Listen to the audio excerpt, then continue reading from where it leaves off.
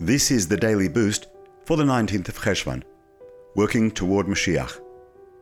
God's children.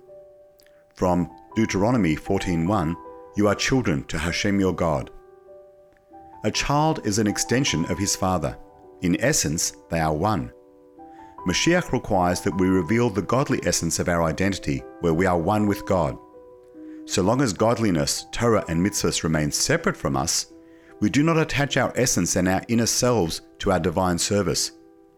Therefore, to bring Moshiach, we must not only learn and understand, but also internalize and experience Torah and mitzvahs with pleasure and joy, like a son serving his father out of love.